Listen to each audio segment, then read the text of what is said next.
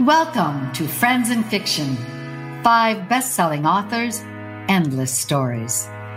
Friends in Fiction is a podcast with 5 best-selling novelists whose common love of reading, writing, and independent bookstores bound them together. With chats, author interviews, and fascinating insider talk about publishing and writing, these friends discuss the books they've written, the books they're reading now, and the art of storytelling. If you love books and you're curious about the writing world, you're in the right place.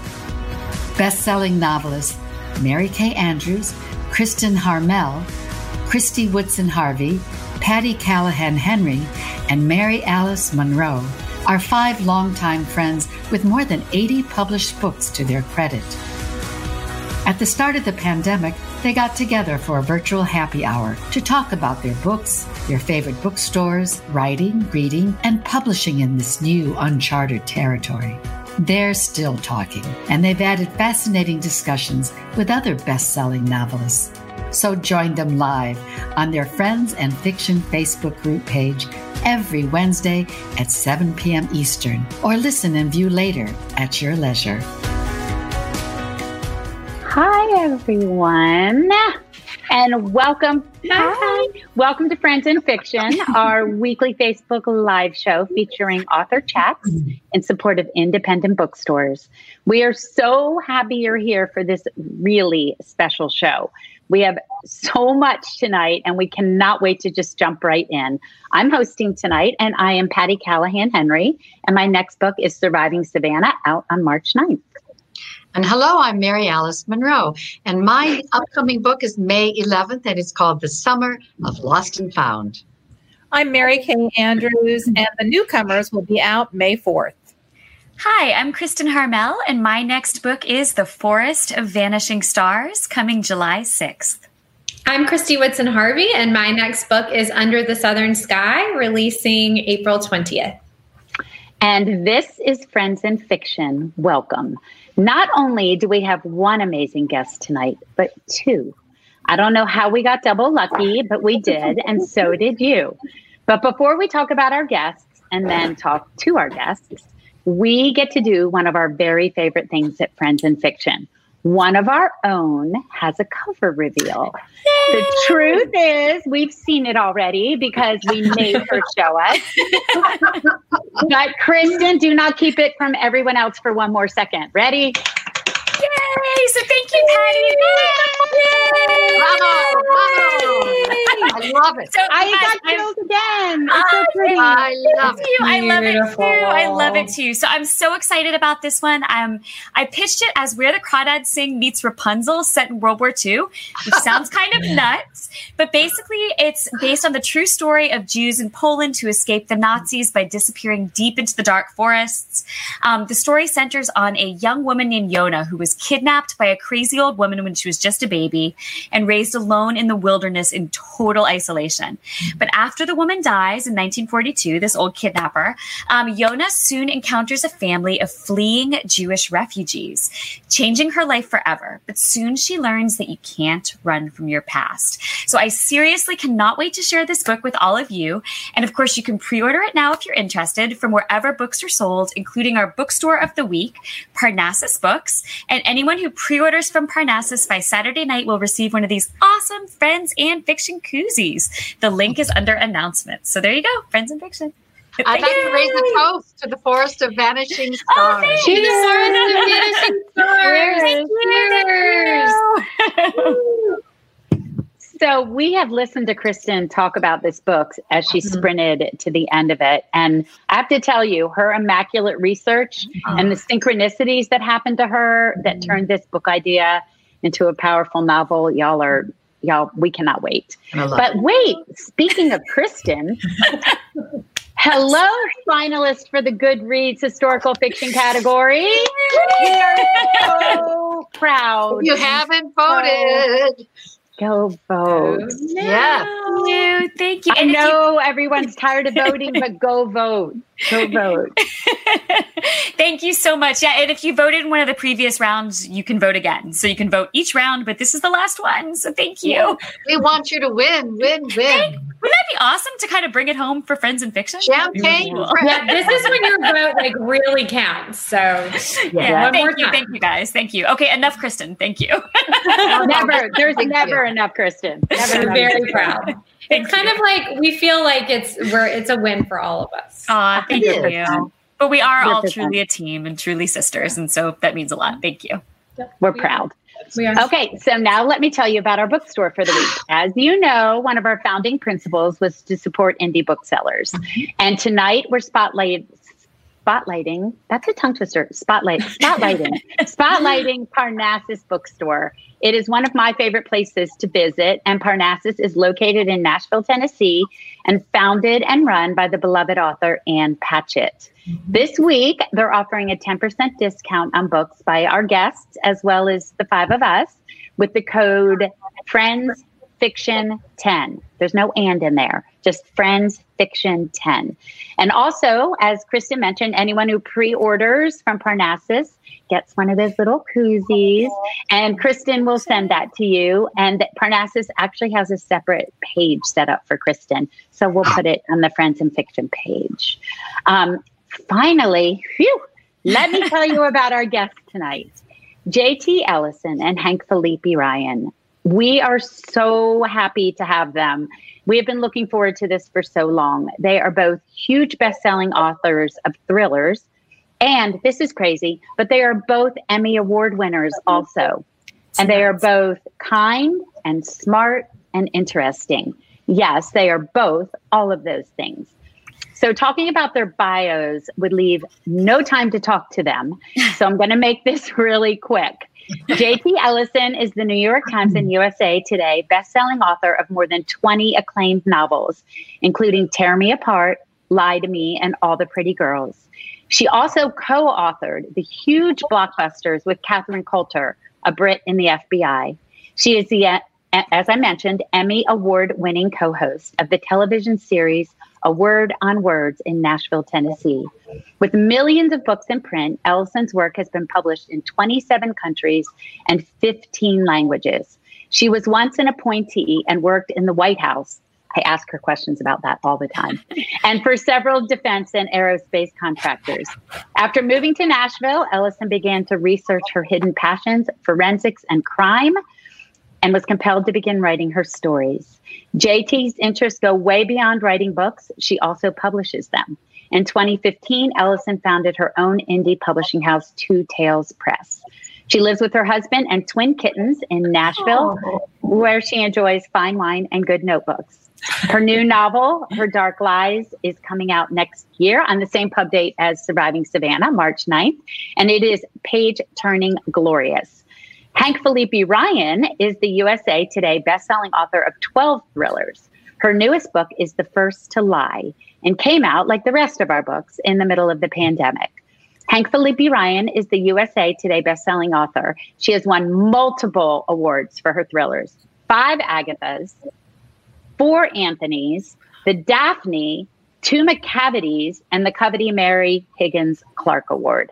She is also, oh my gosh, the on-air investigative reporter for Boston's TV. She has won 37 Emmys, 14 Mora Awards, and dozens of other honors. National book reviews have called Hank a master crafting suspenseful stories and a superb and gifted storyteller. Her 2019 book is the acclaimed standalone psychological thriller, The Murder List, which just won the Anthony Award. Her newest book is The First to Lie, a chilling psychological standalone. She lives in Boston, Massachusetts. So without further ado, let's bring the ladies from the green room. Yay! How was the champagne and M&M's back there? JT all the appetizers. I had to get from her, but then she hid the champagne, so we finally shared.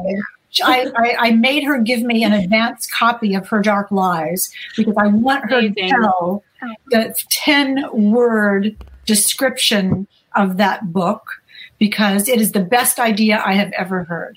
We're going to make her tell us. It's amazing. I know. Okay, so welcome, y'all. What a few weeks this has been. I mean, let's be honest, what a year it's been. This week for our newsletter, I wrote an essay called The Flim Flam Hustle Myth and talked about, are we pushing too hard sometimes? Where do we find balance? When the creative ideas are flowing, do we want to do everything all at once? And one of my favorite comments that I don't know who to attribute it to is, you can be anything, but you can't be everything. So how do we choose? So JT and Hank, when we look at your body of work, it is obvious that you hustle, but you have full and beautiful lives at the same time. So tell me how you choose. How do you do anything, although you can do everything? JT? I suffer from that exact thing, trying to decide, what am I going to do? What's important? What is vital? My rule is to try to keep it 90% writing and 10% business.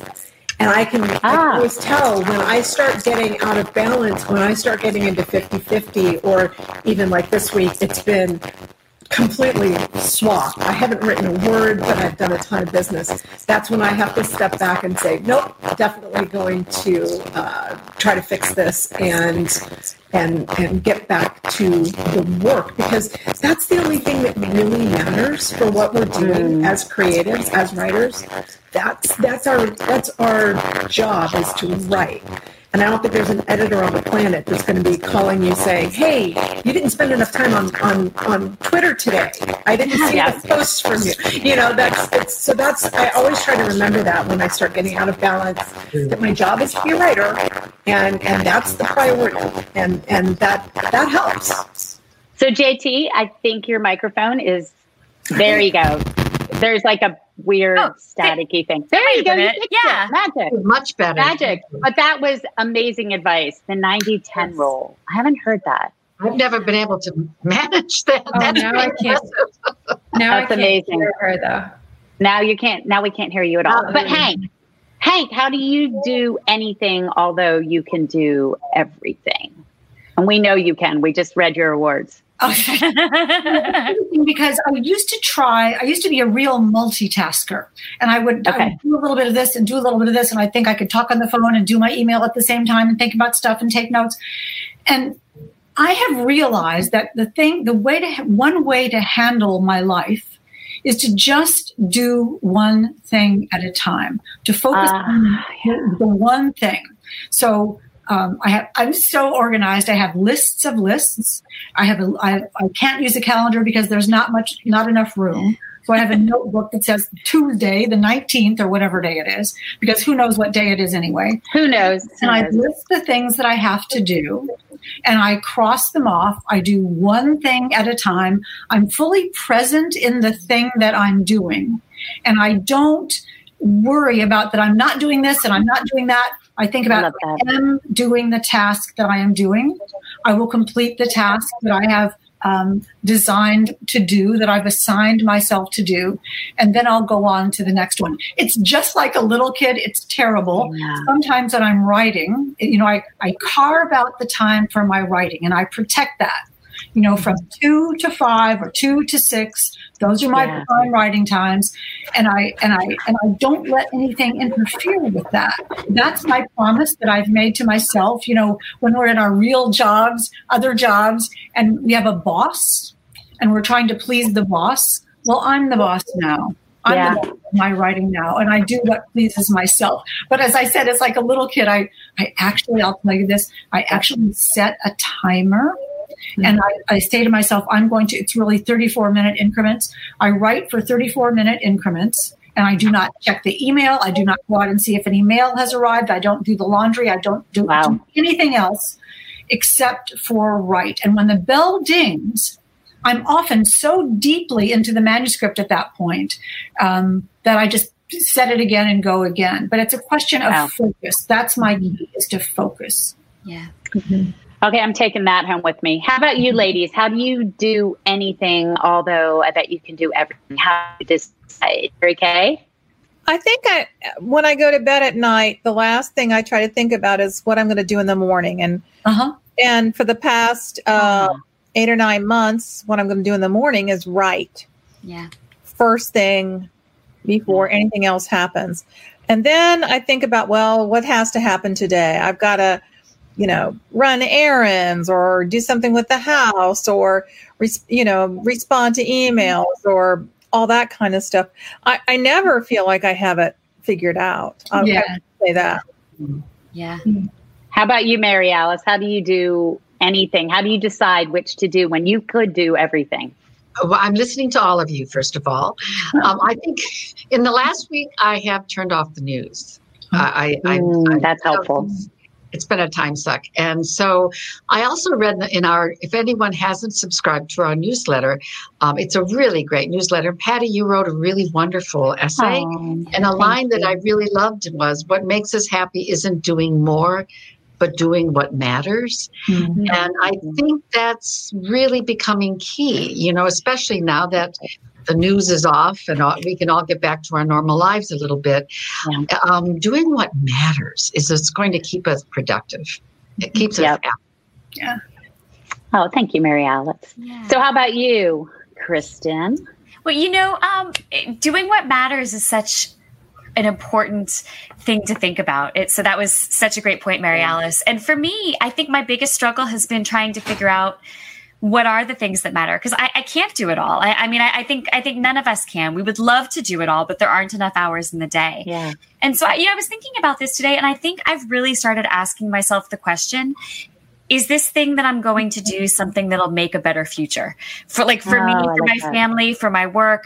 And that doesn't mean that I can't sit on the couch for an hour and watch The Crown, because you know what? That's going to make me a little happier, which makes for a better future. But, I think just asking what makes for a better future, which includes playing with my son as much as I can too. Oh, I love that. How about you, Christy? I feel like I'm probably not the only person in this group who could say this, but I really have to think more about, the having fun and the letting go, because I am a massive workaholic. I think we probably all are. We do a lot. I like to be working. I feel like I'm good when I'm working. I feel like that's kind of like the easy stuff. So, I think my major things are just really trying. I can't do it every day because, there's a lot going on, but I really do try to be the person that picks Will up from school and have the afternoons with him. And that's really important. I just started playing tennis again during COVID, and I'm so proud of myself because for years and years and years and years, I've been like, I'm going to start playing tennis again. And then I'm always like, I don't have time. So I found this group of ladies that wants to play for 1 hour twice a week. And I'm like, if I cannot play tennis for 1 hour twice a week, I don't have a life. I'm out of balance. Yeah. I need to be able to do this. And it's been so great. Every time I do it, I'm like, oh my gosh, I feel like I just did something so amazing. And I'm free. Yeah, it's so great. That's awesome. So the five of us the week before this all got to see each other, but we didn't get to see each other this week. But we did get to hang out together this week at a 2-day extravaganza on Reading with Robin. Oh. So if you shoot over to her Facebook page, you get to see that. Now, JT and Hank, we want to hear about your newest books. JT, tell us about Good Girls Lie, a page-turning, plot-twisting heck of a read. Tell us about it. Let's make sure you can hear me. Can you hear me? Yes, we can hear you guys. Yay, we fixed it. So Good Girls Lie it's the book that I wasn't supposed to write. I was supposed to be actually taking a break. I was exhausted. I had written a number of books very quickly, and I just wanted a break. And I sat down at dinner with my publisher and my editor and told them I was going to take 4 months off, to which they were thrilled to hear that news. I'm sure. I walked out of that and I was like, that didn't go so well. So maybe I need to not take a break. And what could I do fast? Because I had a very short deadline. If I was going to write a book, I needed to write something that I could spit out really quickly. And that meant not a lot of research. And Good Girls Lie is set in an all-girls private boarding school. And I went to a private boarding college all women. And so I knew the setting very, very intimately. I had a number of very weird, creepy stories. The place was haunted, all these fun things. And I figured, okay, I've got 3/4 of it. I've got a setting. I know all the research. I just need some characters and a plot. And just that, just that. So I was actually, we were flying to England and I was reading Yoga Journal. And there was a whole story about this woman and her best friend's name was Ashlyn. And I went, ooh, Ash. I like that name. And the next page was about Belinda Carlisle, the Go-Go's singer, who is now a yogi, which is awesome. And I'm like, Ash Carlisle, I've got a character. Okay. And then we were in Oxford in a coffee shop or in a tea shop. And I'm like, okay, well, maybe she comes from Oxford. And then I had the character. By the time I got back, so this is about a week and a half later from when I told them I wasn't going to do a book.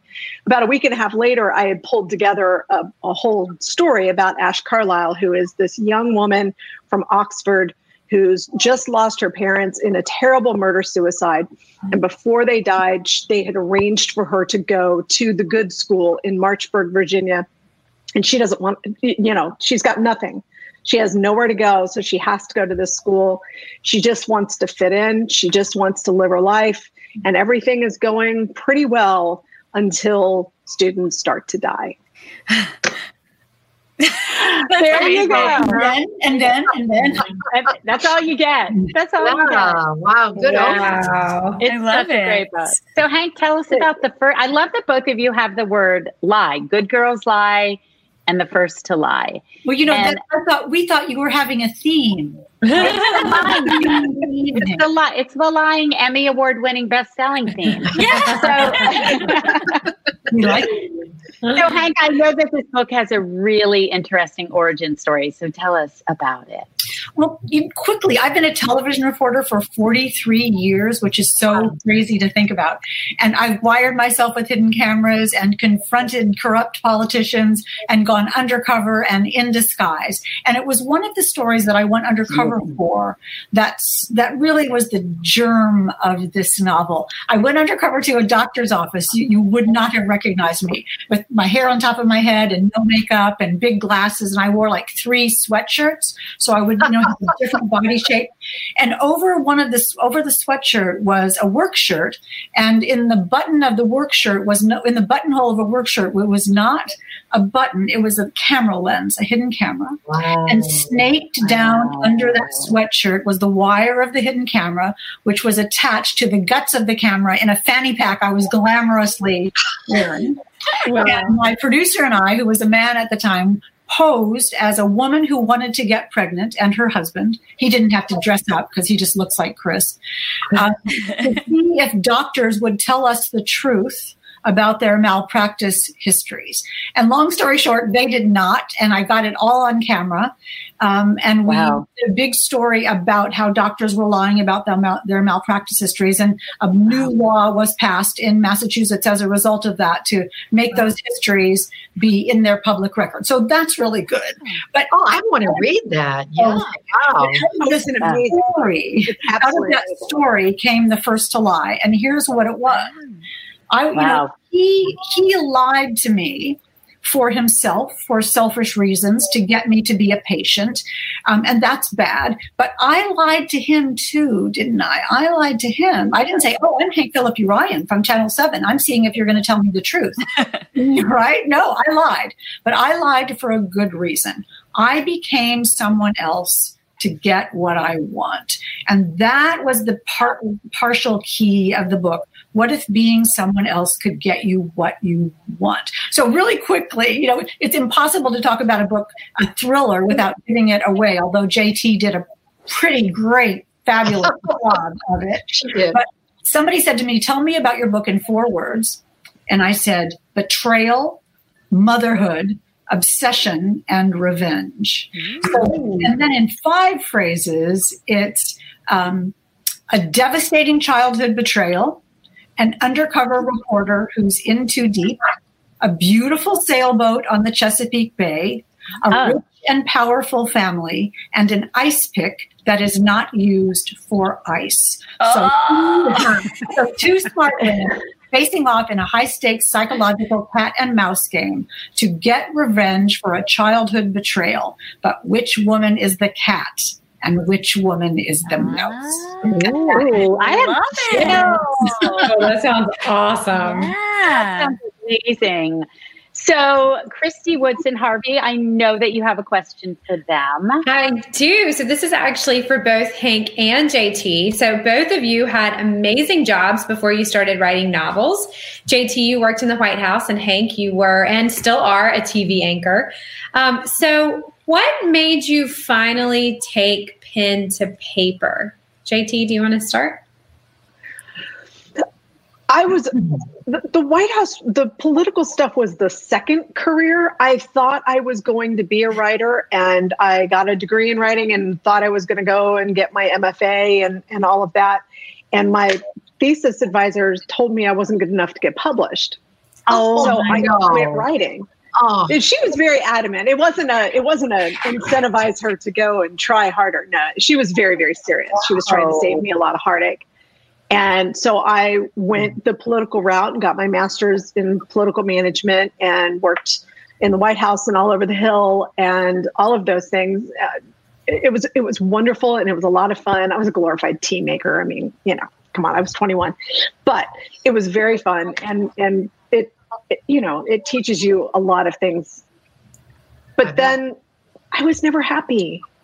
I never liked it. I chafed. Every time somebody told me to do something, I chafed. Every time I got in trouble, because I got in trouble all the time because I didn't like what I was doing. It just was very difficult for me. I don't play well with others, especially authority figures. And eventually it became very clear that I was not destined for a life with a boss. And I didn't really have much of a choice but to try being a writer again. And I did. And it was 8 years later, and I typed that first paragraph, and I just burst into tears because I was home. After all that time, I was finally home. And, it's, at the time I probably wasn't good enough to get published. Who of us, but really who of us at 21 was ready to write a great book? Yeah. I mean, you have to practice a little bit. It's not like day one. I mean, I'm sure that there are people who day one. There. Yeah, but for a lot of us, it takes more than your thesis. Yeah. Which was, yeah. Well, they were trying to train me to write a certain way. Right. And so I literally have a paper here in my filing cabinet that the note says reads too much like B-grade detective fiction. Huh. I was writing crime fiction. I was writing crime fiction then, and they didn't want crime fiction. They wanted I just honestly think some people, including professors, think that to critique means you have to make a critical, negative comment, and that's so naive and so wrong. I hurt for you. Yeah. That's awful. Well, Hank, what about, but you made it. You got the last laugh, JT. Yeah. Oh, sure. She didn't get tenure, so whatever. Does she know you're published? I have no idea. I looked her up once when I had my first book and saw she didn't get tenure, and I figured karma took care of it. Good for you. Hank, what about you? Oh, gosh. I grew up in really rural Indiana, so rural that you couldn't see another house from our house. And my sister and I used to ride our ponies to the library to get books, and we'd read up in the hayloft of the barn behind our house. Oh, my God. That sounds romantic. I know. Well, you know what it was, though? It was lonely. I was such a loner, such a geeky little bookish little girl that I was voted in my middle school most individual, which meant weirdest. I mean, they put my picture in the school paper upside down because I was just because I was so weird and so unpopular and so friendless. And I was so upset by that. And I promise you this has a point. I was so imagine this. That's horrible. Can you imagine doing that? I mean, I was sobbing. I went home and I was so upset. I'm 14, upset as only a 14-year-old girl can be like, they can't do this to me. And my mom said, I was saying the world isn't fair. The world isn't fair. And my mom said, listen, kiddo, you're going to have to get over this, and you're going to have to learn that the world isn't fair. And I decided then that when I grew up, I was going to do something to make the world more fair, to stand up for the little guy and make a difference and have my life have some meaning.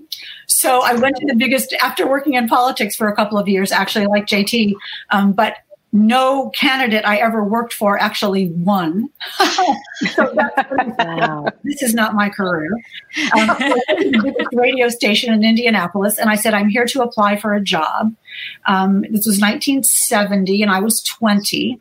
And the news director says, have you ever worked in radio before? And long story short, I had worked on no television, no radio, no magazine, no anything. I hadn't done anything. So he finally says, can you give me one good reason why I should hire you? And I said, well, your license is up for renewal at the Federal Communications Commission right now, and you don't have any women working here.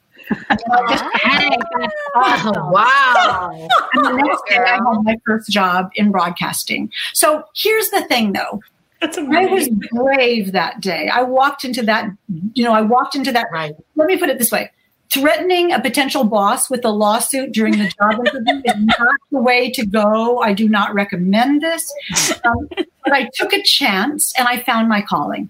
I've been you actually thought out of the box, and you gave an answer that implied you could do investigative journalism. Well, do you think, Mary Alice? Maybe so. But I was brave. I was naive, and super confident. At 20, we think we can do anything. And I always think about that, how brave I was to take a chance like that. And that's sort of how I started writing at age 55. I had a good idea for a book, and I just thought, I'm doing this. That's amazing. That's awesome. Good for you. That's amazing. That's amazing. Well, because right now you look about 30, so that's a little confusing. I know. It's perplexing. So, Mary Alice, I know you had a question for both of them. I do. Both of you write thrillers and are TV hosts. So I think with that background being similar, I'm curious. This is a question we ask all our guests every week. And so with your similar backgrounds, even in politics, I wonder if your answers would be same or different. What were the values around reading and writing in your house growing up? And how do you think it affected the books that you write today? Go ahead, JT. I was going to say, Hank, you get to go first this time. Okay, I'll go. Do you want me to repeat? I can repeat. No, they got it. No, I got it. Okay.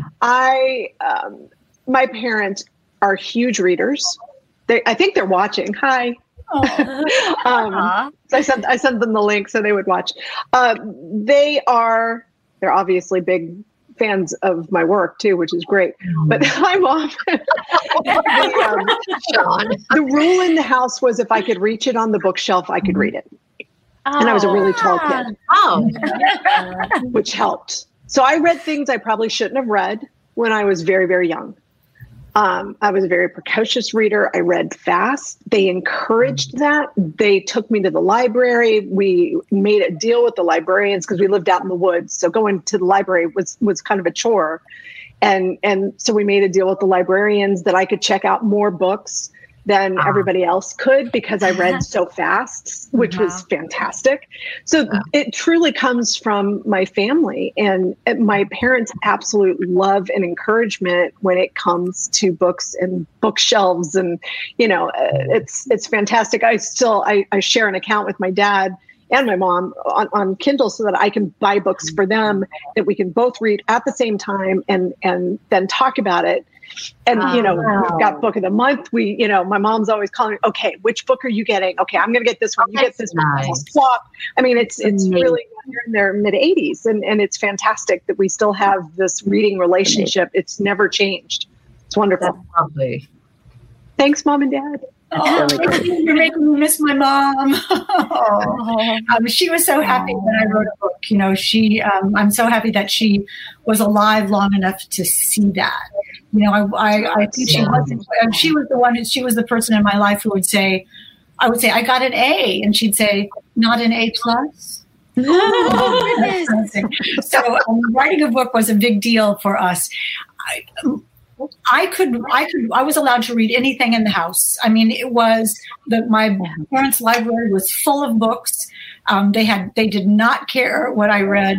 They were more upset that I read Mad Magazine than they were that I read Marjorie Morningstar. You know, it was that. Oh, wow. Yeah. But that's an interesting comment. Yeah. But, you know, The Mushroom Planet and Trixie Belden and, you know, all James Thurber's short stories and fables and, you know, all the books about smart girls that were powerful and that took control. I really loved those books. And I remember tearing through books like JT, reading as fast as I possibly could until I got to Black Beauty, and I don't remember how old I was. Oh, wow. 9. Yeah. Could that be? And I remember I closed the book, and usually I would close the book and then read something else real fast. And I closed the book, and I got ready to pick up another book, and I thought, wait, I don't think this is only about a horse. You know, I think there's more to this book than that. And at that age, I had discovered theme, I guess, that there could be more to a book than just the story. I mean, I just got goosebumps remembering that. And I've got goosebumps right now. The past, yeah, me too. We all have to be readers to be writers, right? This is what connects us in life. I love that. I remember that moment for me. Like, I remember that being like, oh, wait, you know. Yeah. This is bigger than me. Yeah. Bigger than me. And writing too, that's what happens in writing too. When we're writing our books and we think we're writing a story, and then at some point we think, oh, this is about a thing, you know, the theme. Yeah. Somebody said it was like dropping a drop of iodine into a glass of clear water. When you get the theme, it colors the whole. It just colors. Oh, wow, yeah. That's a great image. Are you going to come say hi? Come on. Wow. Come on. Yeah, you're getting a lot of cat love on the Facebook right now. I heard that. So if you want to show a cat, you should do it. Kristen, I know you have a question for JT while she's showing the kitty to all of us. Yeah, so JT, Patty mentioned to me that every book you write has a line that actually defines the book, a single sentence that sort of encapsulates the story, such as the line, "They thought having a baby would fix everything," in Lie to Me. Or, "There are truths and there are lies and there is everything in between, which is where you and I will meet." I love that line. In Good Girls Lie. What a great line. So I love that idea. Can you tell us a little bit about that? Does the line come first? Do you put it in afterwards once you have a sense of the story? And is it part of your whole process? It's definitely part of the process. It's something that, you know, a line like that will sit with me for 2-3 books sometimes, until I can finally have that moment that it's like, oh, that's what this story is about. They thought having a baby would fix everything. He thought having a baby would fix everything. That from Lie to Me, that was with me for probably 5 years before I actually had the story for it. Wow. Good Girls Lie, though, that one happened as I was writing it. So sometimes they are out there waiting for me to start a story. And sometimes the story comes from the line. It just depends. But I have found thematically with all of my standalones, there is that line that really kind of encapsulates. It's not the log line. It's not, you know, it's just more what the story is, what the narrative is to me as a writer. And that's what I hang my hat on. And once I have that, then, you know, I know I've got something. That's awesome. It becomes real.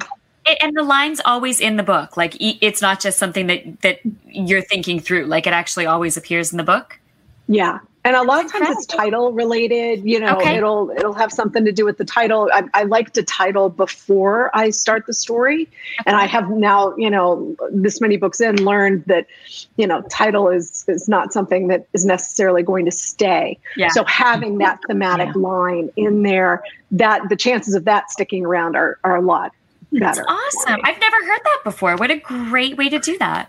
It's like the sourdough starter, isn't it? I have never thought of that. From there. It grows. I bet if you think about it, you have that. I was going to say, think about it, I've never thought about it, but I can tell you what the line is in every single book I've written. I can tell you that's crazy. Oh my gosh, so can I. That's crazy. I see, when we were joking earlier about y'all giving the writing tips for us, that it's the truth because I've never thought of that. That's genius. Yeah, like you're all genius. You're all geniuses. We should go through and go through our new books and find what that one line is and post it. Good point. Yeah, good thinking. But they say Mary you'll Kay. be able to find the line of the motivation for your protagonist in it. What is the one line? You should be able to point to it that your character wants in the first couple chapters. That's beautiful. It's funny too. You should get your readers to read your books and have them, show you the line. That's even better, Hank, because if they can't figure it out, then it isn't clear. The That gives me a little anxiety, Hank. I don't know. You don't want that. The title for The First to Lie, as a matter of fact, came from my book, The Murder List, which is hilarious because in the murder list, one of the main characters is talking to a police officer about somebody who was arrested. And the police officer says, well, the first to talk is the first to walk. Meaning, the first to rat out his companion is the first one to get the lighter sentence. And my character in the book says, yeah, but what about the first to lie? And then I thought, there it is. Yeah. So my title came from a fictional character who I wrote. That's so funny. That's happened before. Very meta. Mary Kay, you had a question for Hank too. I do, Hank. I know that you were close friends with the late, amazing Sue Grafton. Oh. And, Sue meant a lot to me early in my career as a mystery writer too. I went to, when I was still a newspaper reporter, I went to a writer's workshop where she was teaching, and she was amazingly encouraging to me. And I wondered if you would talk a little bit about that friendship and what it meant to you, not just your career, but personally over the years. I think about Sue every day. I tell you what, I have to say, what a class act, what a charming, hilarious, authentic, genuine, friendly, hardworking, determined, hilarious. I mean, if I reach around my computer right now, let me see if I can do this. If I reach around my computer right now, this is the bottle of wine she gave me. Aww. With the M is for murder tag on it. And of course I couldn't drink it. I just save it and I use it just as inspiration. We met because I asked her, oh my golly, this is so funny. Talk about JT and me together. We couldn't have more connections. I used to do the author interview show for Channel 7. And years before I started writing, Sue Grafton was one of the guests that I interviewed. And I had not written a book. I had not written a word. And I said to her in this interview, I've always wanted to write a mystery. Since I was a little girl, I've wanted to write a mystery. And she says, well, when you write it, you just send it to me and I will look at it. So because of course that's never going to happen. So 9 years later, I wrote her this letter and I said, this is your good deeds come back to haunt you. A million years ago, when you said, if I wrote a book, you'd read it. Well, here it is. And she wrote back and she said, I'll read your book, but if I don't like it, you'll never hear from me again. So don't write to me anymore. And maybe a month later came a letter from Sue, which is on my wall behind me framed with the blurb for the book. We were dear friends since then. I mean, laughing. And one of the best pictures, one of my favorite pictures ever is, and I'll tell you one more thing about it, is her coming up to me. Somebody snapped a picture of her coming up to me with my book and asking me to sign my book to her. And I just burst into Sue Grafton and asking me to sign. That's amazing. And that's how wonderful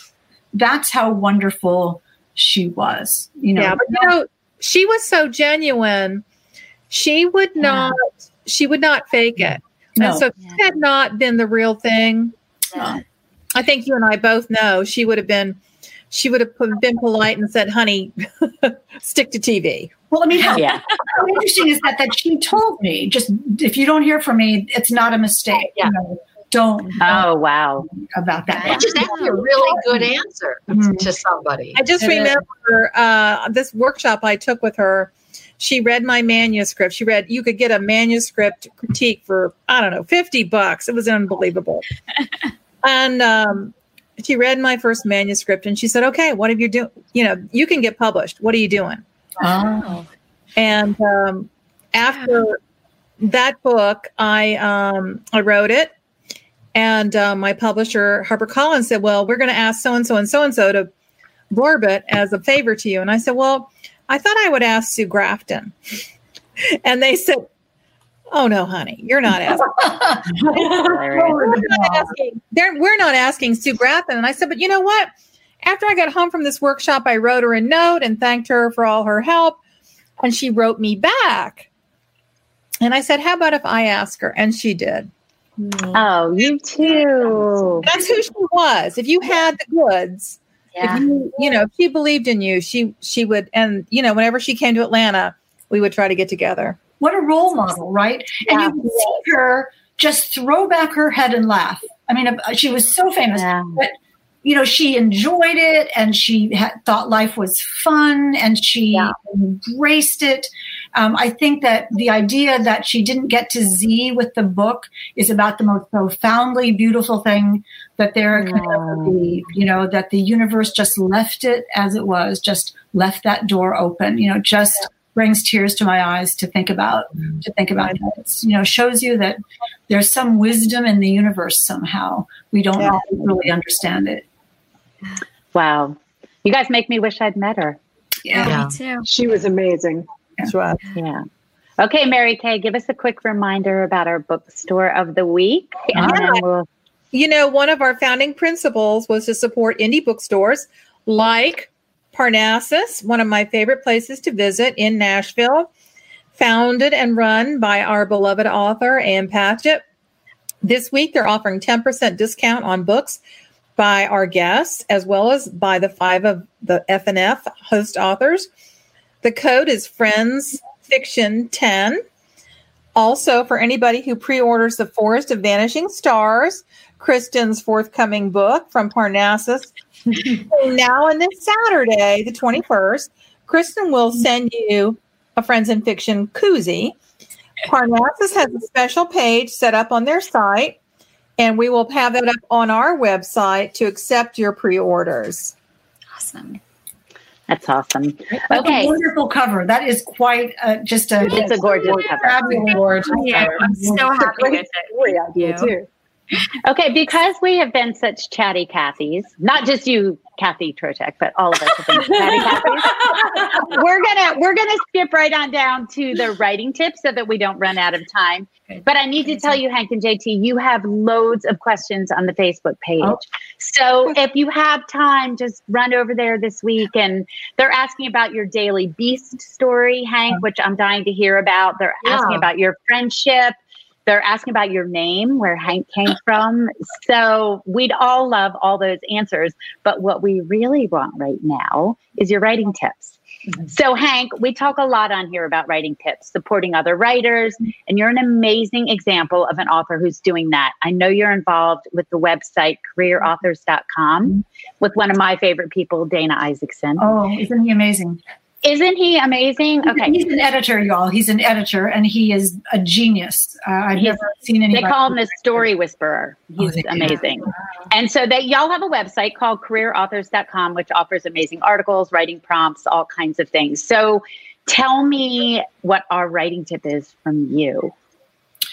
Well, Mary Kay brought up Sue Grafton. So let's go with what I learned from Sue Grafton. We might keep it going, keep the history going. Sue taught me two things. One is to every day, if you're writing, set your intent for the day, that this is what you intend to accomplish in the words that you're writing. And that's sort of a roadmap for you to get that little chunk of, is it the happily ever after ending? Is it when there's a big clue is set? Is it the big reversal? It's when the emotional hook is set. What is it that you're doing so you know? She also taught me, and this is so crazy, and I thought it was a terrible idea. She also taught me to keep a writing diary. Yes. So that every day at the beginning of when I write down, not long. I'm not even talking about a paragraph, like a couple lines, just how I feel, and to save those. And I have to tell you, they have saved my life. Because when I started writing the book that I'm writing right now, which is due like tomorrow, I wrote in my writing diary on day 1, I have no idea. And then I thought, oh my God, I have no idea. And then I went to the previous writing diary, and it said, day 1, I have no idea. And I thought, oh, well, this is how I always feel. Yeah. It's not just that this is the only time that I've ever thought that I can't do this and I have no idea what I'm doing. This is my process. This is my emotional process of fear coming first. And then I turn the pages of the old diary, and there's, I have a good idea. I think this is going to work. Crossing fingers now that my progress is there. And my favorite line that I ever wrote in one of those diaries is, every New York Times best-selling novel started with one word. So just write one word. Love it. That's great. Dang, I'm bringing it home. Yeah, bringing it home. Well, Sue brought it home. Sue brings it home. But you took it all the way. That's what we're here for, right? That's what we're here for. Yeah. JT, my friend, you have been part of my pandemic survival team. You are I'm going to get kind of choked up. You are constantly sending out inspiring notes and articles and tips. And I wish everybody could see everything you've been sending out for the past 6 months. It's really been astounding. But can you share just one of your tips with our viewers? I think the most important thing, especially for female writers, is to respect your time. If you don't respect your writing time, nobody else will respect it either. And if that means you have to, if you have to leave the house, if you have to go to the library, if you've got a door that you can shut and say, this is my writing time, if you will respect your writing time, you will learn that the people around you start to respect it as well. And then that gives you the ability to do the thing that is the real writing tip, which is you've got to touch your manuscript every day. You don't have to write 1,000 words a day. That's sometimes impossible. It's a great goal, but it's hard to do, right? I mean, it's a hard thing, but it's very easy to open your manuscript and at least read what you wrote the day before. At least type a few lines. Just try something. Touch it every day. If you can't open the manuscript, open a notebook. If you can't do that, sit with it and think about it and just touch it every day, no matter what you're doing when you're building it and when you're writing it. And that it keeps you in it. It keeps you focused, and it makes it a lot easier when you sit down, to that page that Dave's talking about. I have no idea what this is. But if you touched it the day before, you have a little bit of an idea. I mean, if you don't know, you sort of do. So that would be my big thing. Respect your time and then touch the manuscript every day. Awesome. That's amazing. That's amazing. All right. We have a few announcements. We're going to kind of try to pop through them. So Mary Kay, could you give us the first piece of huge news? Yes, we, Friends in Fiction, we are now on Instagram. It's easy to find us under Friends in Fiction. We're going to post writing tips and questions and first looks at covers and, of course, the inside scoop about our guests. Last night, I posted pictures of me with my first books of advanced readers copies. Super exciting. So make sure you go ahead and follow us on Instagram at Friends in Fiction. And Christy? Just a reminder to go ahead and pre-order The Forest of Vanishing Stars. Yep. Vanishing Stars. Yeah. In my Like that. defense, we went through a lot of titles. We did. You Like a lot. you guys were like my title brainstorming team. So thank you. This book, all of a sudden I was like, wait, yeah, it wouldn't have a title. For a minute I was like dark. And then I was like, no, we decided not dark. Vanishing. It's beautiful. I love it. Not you. So make sure that you pre-order at Parnassus. And also you're definitely going to want to pick up our amazing guests' books from them tonight as well. Yeah. Mary Alice. Well, next week we're very excited to host Sue Monk Kidd. And I've known Sue for a long time. She's a wonderful woman, and her book, The Book of Longings, is on everyone's TBR list, and we're really looking forward to it. So join us next Wednesday. And my dear Kristen. So I know we have been teasing you all with merchandise, and we want to thank you for chiming in on our poll. So more news to come really, really soon. We promise. We know you're waiting for it. And in the meantime, very soon, even sooner than the merchandise news, I think, we're going to have some exciting announcements about being able to join a signed first editions club for the 5 Friends in Fiction authors. So we'll have that to you, I think, within the next few days. Yep. So JT and Hank, y'all are simply amazing. We could talk to you for another 2 hours. Your advice, your stories. There's so many questions. I know. There's so many more questions. I have so many questions. I know. We're going to have to do a backstory, like a second one behind the scenes. For sure. You both are amazing. Thank you so much for coming with us. Thank you. Thank you. Thank you. Thank you. Thank you, guys. It's great to be here. Bye, guys. So that's a wrap for this Wednesday night, and we will see y'all next week for Sue Monk Kidd. That's a wrap. Thank you. That was awesome. They're so great. I really. Wait. There was a lot of information, and we got through it. It was great. 6:56. I want to ask y'all a question. Whoa, I was sweating. I know. Good job, Patty. That was amazing. Really good. Great job. That was really good. I want to ask y'all a question, though, that has to do with JT's writing tip. So when she's talking about touching your manuscript every day, so like I'm editing right now, so I am not dealing with, like, all I am doing is editing. I am not looking at my other manuscript. So like when you guys are like editing one book, are you also writing another one, or are you just editing? No, you're touching your manuscript right now with editing. Yeah. One thing at a time. I can't do 2 at a time. Yeah, some people can. I don't want to. I think it makes for a confusion in your head about where you're focused. Yeah. Okay. So, just making sure. Go ahead, Kathy. A question about her name, Hank. Someone said we should ask about, does anyone know the answer about the name Hank? I know. Okay, we'll have to find out if she answers it online. Yeah, Christy, I think if you're working on your manuscript, you're working on your manuscript, and some days you're going back and you're doing revisions, and some days you're doing copy edits. That's working on. That's touching your manuscript. Yeah, that's true. I can't. I am not one of these people who can work on 2 different writing projects at the same time. I know there are writers who do that. Yeah. And they can compartmentalize their books, but when I'm in a book, my brain, I am in the world of that book, and for me to try to go to another project, I feel like, who are those people? I don't know those people yet. Yeah, right. I can do it when I'm in copy edits, because I think copy edits, like you don't need to be creating anymore. Right. Like you almost have to take a step back from the book and stop looking at the characters and look more at the details at that point. And I think that's when I can move forward to the next one, but not before then. Yeah. Yeah. So speaking of our guest, JT, like I said, was part of my pandemic survival team.